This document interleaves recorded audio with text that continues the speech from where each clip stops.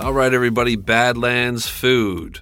I've been thinking about getting a dog. With my little family, we're about to introduce a dog, I believe, at some point here, and I have an interest in how we're going to be treating said dog. And it occurs to me, that many dogs suffer from health issues. And with Badlands Food, actress Katherine Heigl, who's helped save over 16,000 dogs through her foundation, says she's seeing more issues with dogs' joints, odors, and health than ever before. And after doing a ton of research, she feels there's one place we can look to improve any dog's health. She's looking at their food. What she discovered is that the way many dog foods are made can actually create toxins that could be wrecking our dog's health, and this is true even for many premium brands. Fortunately, she found that by just adding a few special superfoods to her dog's food, she saw huge transformations in their health. She's made a 20-minute video explaining step-by-step how anyone could do the same thing to see incredible changes in their dog's health. It caught my attention, and as I'm about to get a dog, I think that I'm going to use this service, so I thought I'd share it with the audience as well. I know many of you have dogs. If you want to keep your dog healthy and happy, go to badlandsfood.com/darktopic and watch Katherine's video right now. Again, that's badlandsfood.com/darktopic to check it out. badlandsfood.com. Can we talk something else? Can we talk about something else?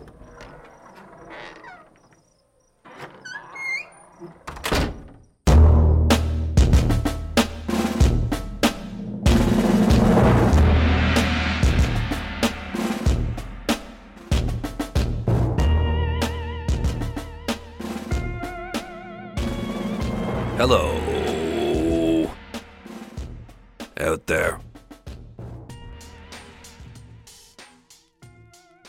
There's an eerie sense while walking or driving or riding a bike out on a country road that you're about to begin floating away, like gravity could unlock at any moment, shutting the illusion of a blue sky off, sucking life as we know it out into the blackness of space towards a sun now indifferent as a bloodshot eye on a half-awake hobo, incinerating each of us into dust like ants under a sadistic child's magnifying glass.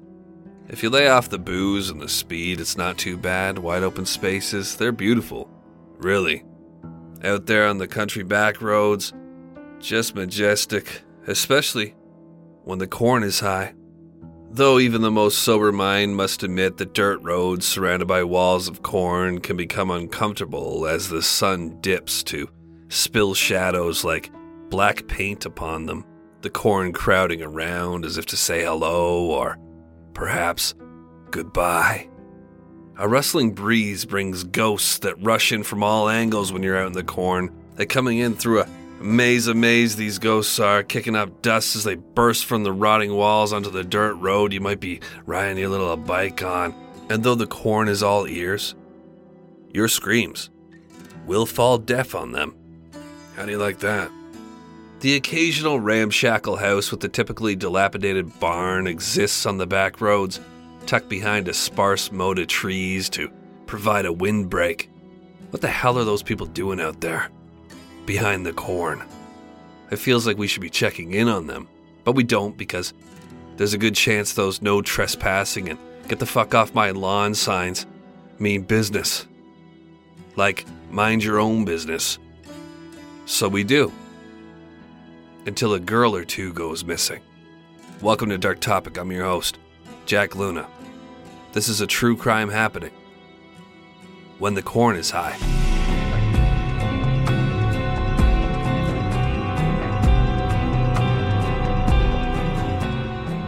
Wednesday, July 4th, 1990. A 26-year-old woman, her name was Robin, and she's working up a sweat getting some early morning exercise in before the Independence Day festivities, pedaling her bike along dusty Obi Road in White House, Ohio, through a large cornfield, when she hears the low rumble of an engine in the distance. The corn is high, and she is blind to everything but dirt road, walls of corn, and bright blue sky, when a red flatbed truck comes screaming around the curve ahead, dust following like a wave of filth, and passes Robin, who slows her pedaling to navigate the obnoxious cloud of dirt she's forced to enter.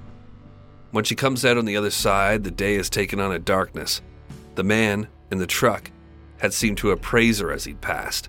Through the rear view, he'd been a dog at a butcher shop window, and Robin had felt that hungry gaze, a gaze that propels her forward to escape its touch on her backside, a gaze that soon returns, along with the roar of engine. And that's just great. He's coming back. And what a relaxing early morning bike ride this has turned out to be for Robin.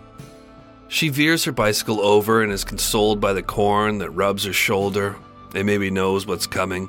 It likely has seen this man in the red truck perform before. He's coming. The engine revs, and she doesn't look back. She is almost relieved to hear it's not slowing behind her, and prepares to be passed and shrouded in dust once again. But then, Robin is flying, having been hit from behind. And now she's tumbling into the corn that catches her and works to cover her from the man who has parked, exited the big red truck, and now approaches with a screwdriver and a pair of handcuffs, asking, "Hey, are you all right?" as he reaches into the shade through shivering stalks to grab Robin by the arm. And as she's responding, telling the large man with the sweat-stained shirt and oil-slick skin that, yeah, she thinks she's okay, Robin realizes she's being dragged towards the idling truck. And as she attempts to struggle free, the man begins hitting her over the head and stabbing her in the leg with a screwdriver. He's telling her to shut up, and he's threatening to kill her if she doesn't. A word from the then 26-year-old woman here on this moment, quote, "I was screaming in the cornfield at the top of my lungs, a blood-curdling scream, a scream I didn't know I had in me." End quote. She's a handful, and as the man is fighting to get the cuffs slapped on while simultaneously shoving the girl into his truck, a man on a motorcycle appears like a knight in shining leather, and the attack freezes. Victim and perpetrator equally stunned by the development, which Robin soon takes advantage of, breaking loose, running to the motorcycle, which is slowed to a halt about 20 feet away, its jockey a little hesitant to come too close to the strange scene. What a beautiful day for a rip, he'd been thinking. And that's a dying thought, as the bloody girl in torn clothing dashes madly towards him through the corn, jumps on the back of the motorcycle screaming the word "go," just as loud as she'd just been screaming the word "stop." And now, the large man with the sweat-stained shirt and oil-slick skin is the one left in the dust. Bloody screwdriver and handcuffs squeezed in meaty fists. His name is James Dean Worley. He is a self-proclaimed handyman, a small engine repair mechanic, and a lawn care specialist who lives with his mother in a house on a 3-acre property hidden behind the corn and the trees. In other words, he's a big galoot who tinkers with lawnmowers and cuts grass for beer money, and when he's drinking, he's thinking about kidnapping women to keep as sex slaves in his mom's barn. And it's your typical Texas Chainsaw type that we all assume is out there in the brush sharpening weapons and collecting ammunition for the end times, when the morbidly obese will reclaim the earth and bring smoke and cigarettes back to the inside of restaurants and hospitals. Can I get an amen? Investigators track Worley down. His big red truck's license plate number had been captured by the mind of his would-be sex slave. The 31-year-old is arrested in front of his mother and his beloved lawn care equipment. The crime is quite heinous, considering what likely would have become of Robin had she not been rescued and fought the man off. But the sentence for all this is light. In November of 1990, Worley receives 4 to 10 years for the terrifying attack. He claims he had been trying to keep the girl from fleeing the scene of an accident she'd caused by driving her bike in front of his truck as he passed. The dangerous offender will serve 3 years of his sentence and is back for Christmas in '93 with his dear mother, chewing down a dry turkey dinner, gazing through a filthy farmhouse window, plotting what he will accomplish with the ratchet set Santa brought when the corn is high once again. And I'm just trying to tell you that Worley is an overgrown, entitled child with a compacted IQ in the region of self-gratification and preservation. In other words, he's dumb as shit, unless his mind is focused on his own wants and needs. And because of this stubborn, stupid, childlike aspect to James Dean Worley, we'll only ever know of the girls he was caught stealing. But there were more, maybe many more. And before we get to the crime that made James Dean Worley infamous, I'd like to take a side road to explore an unsolved case that could be his handiwork. September 8th, 1996. Worley, then 37 years old, is addicted to cocaine and prostitutes, neither of which can be found in the fields of Fulton County, unless somebody decides to pull in off the highway to discard a garbage bag of the stuff, which does happen on occasion. A 24-year-old sex worker known as Sissy has her hard hat on, and she is advertising on the dimly lit corners of North Toledo back in this fall of '96 when she is picked up by the large, pockmarked faced man she knows as James Dean, a regular dance partner of prostitutes on the underbelly of downtown Toledo.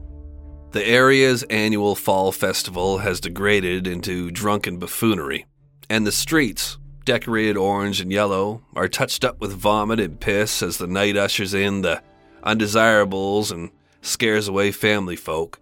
James Dean Worley is one of these undesirables. He loves it out here. And on this night, he has everything he needs, a pocket full of blow and a party in the passenger seat. And who knows what kind of horrendous shit he managed to say or communicate with his body language that caused Sissy to demand he stop by her mother's house first. She claims she needs something, and she does. Sissy needs to tell her mother the license plate number of the car she's in. A blue 95 Chevy Beretta, ARB I-982 is the number. Write it down for me, Ma. This guy I'm with is creeping me out. And then she's gone. Forever. The 24-year-old leaves behind 3 kids and a mother certain that she has the information needed to figure this out. Sissy in her occupation is known to police, so it's not like a search party is scouring the streets for her. But when the license plate is eventually looked into, it's traced to a man recently released from prison following a vicious kidnapping attempt in a cornfield. And James Dean Worley is questioned, and the blue Chevy is searched with a flashlight and an eyeball, but nothing concrete points to Worley having committed a crime, so the potentially active serial killer is let go. The cops don't like it, though. It's not like they're bumbling this. They know there's a problem here, and they follow up with a visit to Worley's mother's house in the trees behind the corn in 2000. And this time, James Worley is taken away in cuffs. The investigators notice pot plants on the property, and because they believe Worley is a menace to society, they make sure the book is thrown at him. 2 more years in prison is the result, which almost squares the early release for his attack in 1990. We have no idea what Worley got up to as a free man, other than creating a kind of sex dungeon in his mother's barn, hidden by a wall of hay bales, manacles on the wall, chains, boxes with sex paraphernalia, one holding a clutch of woman's panties. A pair was covered in an unknown person's blood. There was a freezer lined with carpet. We do know that. We also know that Worley told a court-mandated counselor that he had learned from his abductions and would bury the next girl he abducted. Abductions. The plural in his speech there is a problem. It is a little concerning, especially since the next girl that we know of him abducting did indeed end up underground, and it's tough to believe she was the first. July 19th, 2016, Fulton County, Ohio. In close proximity to the Worley property and a waiting sex dungeon, a sweet, innocent 20-year-old girl is riding her bike through the towering corn along a dirt road when she disappears. It is 6:45 p.m. We know this because Sierra Joglin had been in close contact via text with her boyfriend Josh. The two had been inseparable since the age of 10 and had been dating since middle school. Sierra and Josh had been together moments before her vanishing, in fact, and there's a photo Josh took of Sierra riding her bike alongside his motorcycle as he escorted her most of the way down a long country road before saying goodbye for now and motoring back home sending her into the corn. The next photo taken of the girl will be by a homicide investigator, and the image, though I've only seen it in my imagination, is the stuff of nightmares. It's immediately apparent to Josh and to the Joglins that something isn't right when Sierra fails to return home. The authorities are alerted and they drive out to the cornfield where the girl was last known to be riding her bike through. During a slow search of the dirt road, they spot a purple bike a couple rows in behind a broken wall of corn. When they get out of the patrol car to investigate further, they discover a pair of men's sunglasses, a box of fuses, a screwdriver, and a bunch of motorcycle tracks. Once they confirm Sierra's bike was purple, the scene is taped off and word quickly gets out that a young woman is missing and quite likely has been abducted. Fulton County freaks out. Did someone come off the highway and steal the girl? Or was it a local? Was it the boyfriend? It's gotta be the boyfriend. He had a motorcycle and they found motorcycle tracks down there, I heard tell. The rumor mill is fitted with a helicopter blade, and a squall of speculation soaks the small Ohio county until real answers dry it all up. A large motorcycle helmet, fit for a Neanderthal, with blood on it, is brought in to police. This from a motorist who had found it on the dirt road near the crime scene, not long before the bike was discovered in the corn. Another local called in, saying they'd seen a passenger van driving at high speeds in that area around 7 p.m. It had been traveling so erratically that the witness had made the effort to take down the license plate as it passed. When the plate is checked, it is found to be that of now 57-year-old James Dean Worley, a local celebrity when it comes to being super fucking weird, who lives in the back country with his mother. He's known to have once attempted to kidnap a 26-year-old woman on a bike out in these parts, almost exactly 26 years previous, which is a little strange, but insignificant, until you split 26 by the 2 known victims and reveal the 13, which is significant, in that it's a sure sign that I suffer from mental illness. Anyways, Worley is questioned at his mother's farmhouse, which is located only 2 miles from the crime scene. Worley quickly shares that he had been riding his motorcycle in the area of the girl's disappearance, and that he'd broken down and pushed his bike into the corn to work on it. He left his sunglasses and some tools there. Had they found those? Oh wait, there was a bike in there too. That might have my prints on it, now that I think about it. Oh, and I lost my helmet. And here's a strange quote from James Dean. Quote, "I didn't steal anything or kill anyone." What else didn't you do? When investigators obtain a search warrant 2 days after Sierra's disappearance, they quickly confirm that they're onto something with James Worley. In his truck, they find zip ties, a ski mask, 2 sets of handcuffs, rope, tape, and recording equipment. The whole area around the farmhouse and barn appears to be under surveillance by Worley, who's turned the property into his own little prison camp of sorts since his mother had been put into nursing care. "Oh, you don't need to go in the barn, fellas." "Yeah, okay, James, we'll skip that area. Likely nothing to see in an old creepy barn with cameras pointed at it on a convicted abductor's out-of-the-way acreage behind the trees overlooking a cornfield where his bloody motorcycle helmet, sunglasses, and screwdriver were found next to the bike of a missing 20-year-old university student." They enter the barn, and they find the freezer lined with carpet, spotted with blood. They discover an area behind bales of hay that has chains and hooks and manacles, like I mentioned. They find the tickle trunk full of gross sex shit and bloody panties that may be trophies from unknown victims. Worley's motorcycle has blood on it, and this looks to be a slam dunk, except for the main thing that's missing from the barn, Sierra Joglin. On an inflatable mattress and some duct tape, they later will discover some of Sierra and her DNA, but her body won't be discovered until the following day. While James Dean Worley is sitting in a cell, slumped, silent, and pouting like a 12-year-old whose slingshot was just taken away, Sierra's body is discovered in a field a few miles from where she'd been abducted. From where I believe she had been ambushed by Worley pretending to have motorcycle trouble, where he'd smashed her over the head with his helmet, dragged her and her bike into the cornfield, then sped off to get a vehicle to haul her back to the barn. It's a ravenous assault and abduction, sloppy and stupid and useless as Worley himself. Sierra had been buried in an obvious and shallow grave, and the state of her corpse tells a pitiful story.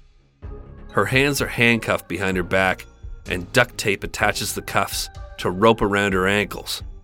She's been hogtied.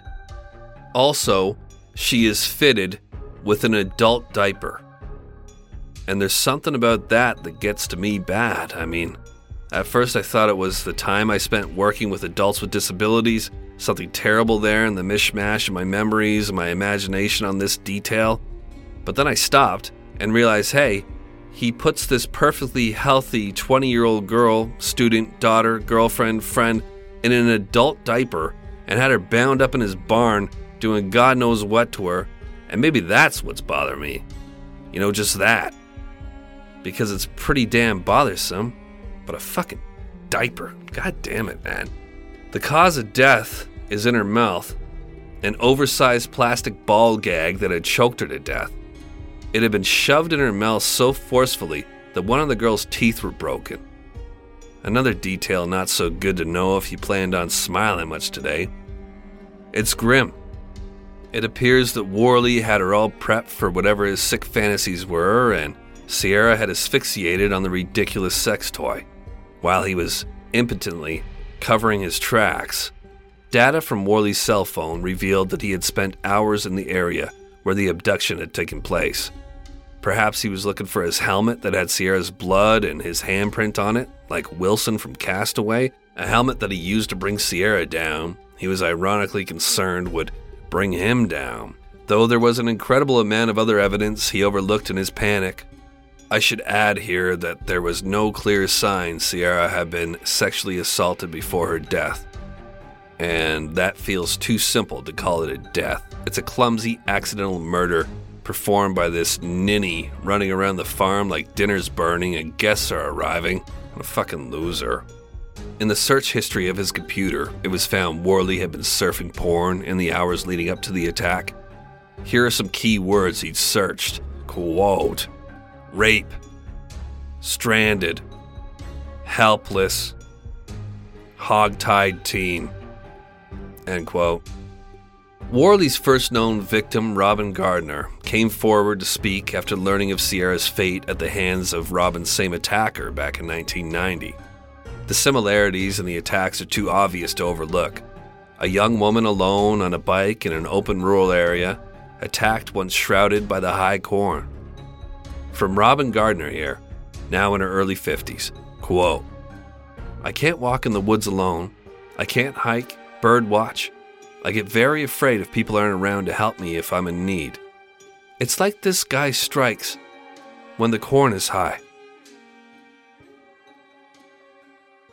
Sierra's Law was created in December of 2018. This is a statute that provides a searchable database for felons living in the state of Ohio who are convicted of specific violent offenses, and it would have been nice to have had on that day that Sierra was riding her bike through the high corn. She would have known, possibly, that there was a convicted abductor of girls just like her in a situation just like she was in, living a couple of miles away when she parted ways with her boyfriend and rode down a path that would end up ending in her horrific death at the hands of an offender like James Dean Worley. In court, Worley's defense tried to point to the fact that a witness had seen a man crouched in the corn wearing red shorts that night, and since Worley didn't have red shorts, maybe it was this weird guy who did all this shit? Jesus, what an odd night on the back roads of Fulton County, Ohio this was. Imagine going for a jog in your little red shorts and being overcome with the urge to take a shit, so you squat in the corn near where a heinous crime is occurring, unbeknownst to you, and you're just like squatting there relieving yourself, and now you're a part of a story too embarrassing to admit to. Shout out to Red Shorts guy. You really threw a wrench into this for a while, dropping that deuce. And who's to say he was taking a shit? Who's to say he was even there? I just find that creepy, you know, that somebody drove through that area when this was going on, or just after it happened, maybe while it was happening, before it happened, I don't know. But there would be a guy in red shorts squatting in the corn, right in that same strip, dropping that deuce. And does it mean that possibly he had someone along with him? I don't think that Worley would keep that a secret. He seems like a fucking rat. I think Red Shorts guy was just a dude on a jog taking a dump. And that is, embarrassing. Like his shorts, I'm sure his face is red. I don't blame him for not coming forward. Hey, yeah, that was me. Actually, I was taking a shit in the corn. I could show you where I took the shit if you like. I didn't have anything to do with this, though. I was just jogging, and I drank a greens drink before I headed out, and I've learned my lesson. I'm really sorry. James Dean Worley was found guilty of kidnapping and murder and a dozen other bumbling crimes surrounding the abduction, torture, and murder of Sierra Joglin. The judge had this to say after the death penalty was sought after, quote, "If I thought there was a snowball's chance in hell that you were innocent, you'd be looking at a life sentence, partner." End quote. He didn't say partner. I just summoned the ghost of that judge in the Ted Bundy trial. Remember when he was being all jovial with Ted Bundy when he sent him away? He's like, "Hey, partner, you make a hell of a law attorney if you had gone down a different road. Would have loved to have had you underneath my wing. But partner, you went and killed 5,000 women. And that's not in the cards no more, partner. But you know what? I wish you well. Take her easy, Ted. Can I shake your hand?" The fuck was that all about? If you ever seen the Ted Bundy trial at the end, the judge is like fanboying over Bundy. Loves the guy. Wishes he was his son-in-law. And that's not the type of judge we got here. This judge sees right through it all. If you take one look at James Dean Worley, there is an interview done by WTOL 11 that I have in the source notes here. He reached out to one of the reporters and she did a interview with him. You can tell everything you need to tell from this guy. He's a narcissist, very childlike. She says as much. That's her impression of him after the interview she has with him on death row. He's trying to say that he's set up and all that. She's not having it. It's a great little interview in the show notes here. You should check it out. Like the judge said, there was not a snowball's chance in hell that he was innocent. He clearly was the one that did this, and Worley had no remorse as he continues to this day to play the victim, claiming, like I just said, to be set up. And now he is scheduled to die. Save the date. That will be May 20th, 2025. Early spring, when the corn will be low, but my hopes, at least, will be high.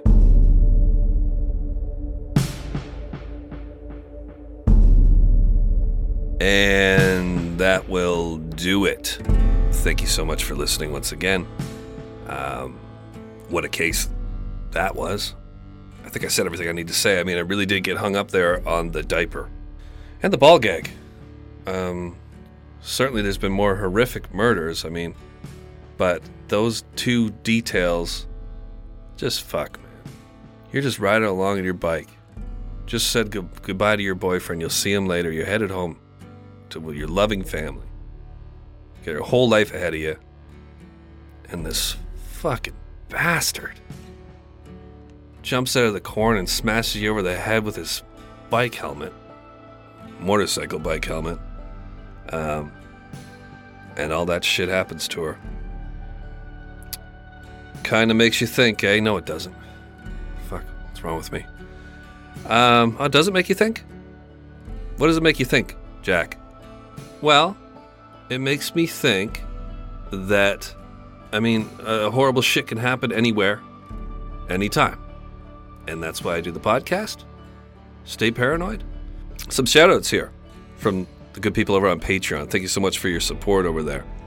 PMC, Brandy, Astrid Steinhillbiller. Is that your real name, Astrid? Wow, what a name. Blew it for sure. Reiki Liu, I think I've said your name before. Reiki, thanks for coming back. I think I screwed it up big time last time as well. How could you not screw this name up? Reiki Liu. Ooh, sorry, Reiki. Monique Lemarino is making a piece of pie for me. I don't know. Gina Akawi. Fuck that up for sure. Sorry, Gina. Mibiskaboo. Whoa, you did this on purpose, Mibiskaboo. MBISMKBU. What am I missing there? Mabis, is there some hidden meaning in that name? Mabis, maybe you're from Africa, the middle somewhere, I'm not sure. Hallie Hallie. Thank you, Hallie. Lori Kukendall. Oh my God, Lori, I think I screwed your last name up and you told me how to pronounce it. Lori does some merch for Dark Topic. It's called Dark Merch Luna on Facebook. If you search Dark Merch Luna, she's got some great, interesting, odd, exciting merch that she creates for Dark Topic. And go check that out. Dark Merch Luna, like lighters and lamps and just a bunch of kooky shit that really fits the brand, I feel. Thanks, Lori, for all your work there. Matt Kine, very kind of you, Matt Kine. Thanks, Matty. Leslie Phipps. Thank you so much, Leslie Phipps. I got nothing fucking stupid to say about your name, I guess. Jennifer. Thank you, Jennifer, for just making it easy on me. Thanks, Jennifer. And Wednesday. Oh my God, it is Wednesday today. It's like it was meant to be Wednesday. Thank you so much for your high-level support over on Patreon. And a special shout-out to Isabel with a Y. Why did I write that down? Oh, Isabel, she was nice to me. She said something nice to me this morning, and it really picked up my day. So thank you, Isabel, with a Y, if that is how you pronounce your name. Sorry if it isn't. Anyways, I'll be back soon with another Dark Topic. If you want more content, head over to Patreon. That is, www.patreon.com/darktopic. Over there, you can get Dark Topic Gallows that I do with Kent Chungus, and I've started doing it with my good buddy Jay from Oklahoma. You might recall from the Waking Up with Jack Luna episode, truck driver Jay from Oklahoma there. And we have a lot of fun on those Gallows episodes. What else do I got? At the $13 tier, we have the Monthly Monster, where I cover a serial killer each month at $13. There's Something Else, where we talk about something else finally. And, I've started to do Jack Luna's Dark Fiction. I've had some requests. I'm not going to say a lot. I've had a few requests for some of my fiction. And I do write some fiction on the side for kicks. So I've started to record it. And that will be available at all levels of Patreon monthly for now, going forward. So head on over there to check that out. With my fiction, it is going to be loosely based on true events. So the one I'm working on right now, for example, is, the Golden State Killer, the original Night Stalker. I've never covered that case. My approach to it with the fiction has been, you got this guy, you remember how he was all senile and they were bringing him into the courtroom in a wheelchair and he was acting like he couldn't fucking think or speak or anything, like he was completely out of it, suffering from dementia, when he'd just been in his backyard yelling at a dog and riding a motorcycle the day before. That part of it really intrigues me. And through my fiction, I've kind of started to cover that in trying to be in the mind of Joseph D'Angelo. So in the future, you'll be able to tell that it maybe has something to do with an actual crime. But I'm taking a fictitious angle. Good job. I'm really good with words. I'm a great writer, and I know that was super clear because of those skills that I have. So until next time, keep those eyes cocked, those doors locked, stay paranoid. I think that's it, and I hope to. I will be talking at you real soon. I'm working. I'm here. Thank you for everything. Take care now. Still sober too, so fucking super weird being sober. Makes you loopy. I've been taking these nicotine mints, and man, there is too much nicotine in those mints, and they're Nicorette mints. Not sponsored. And I took one before I recorded this, and I think it made me behave like I was on speed, even more manic than normal. So I'll try to hop on to the next episode when I'm super depressed to keep things bipolar. Okay. But take care now. Did I say goodbye?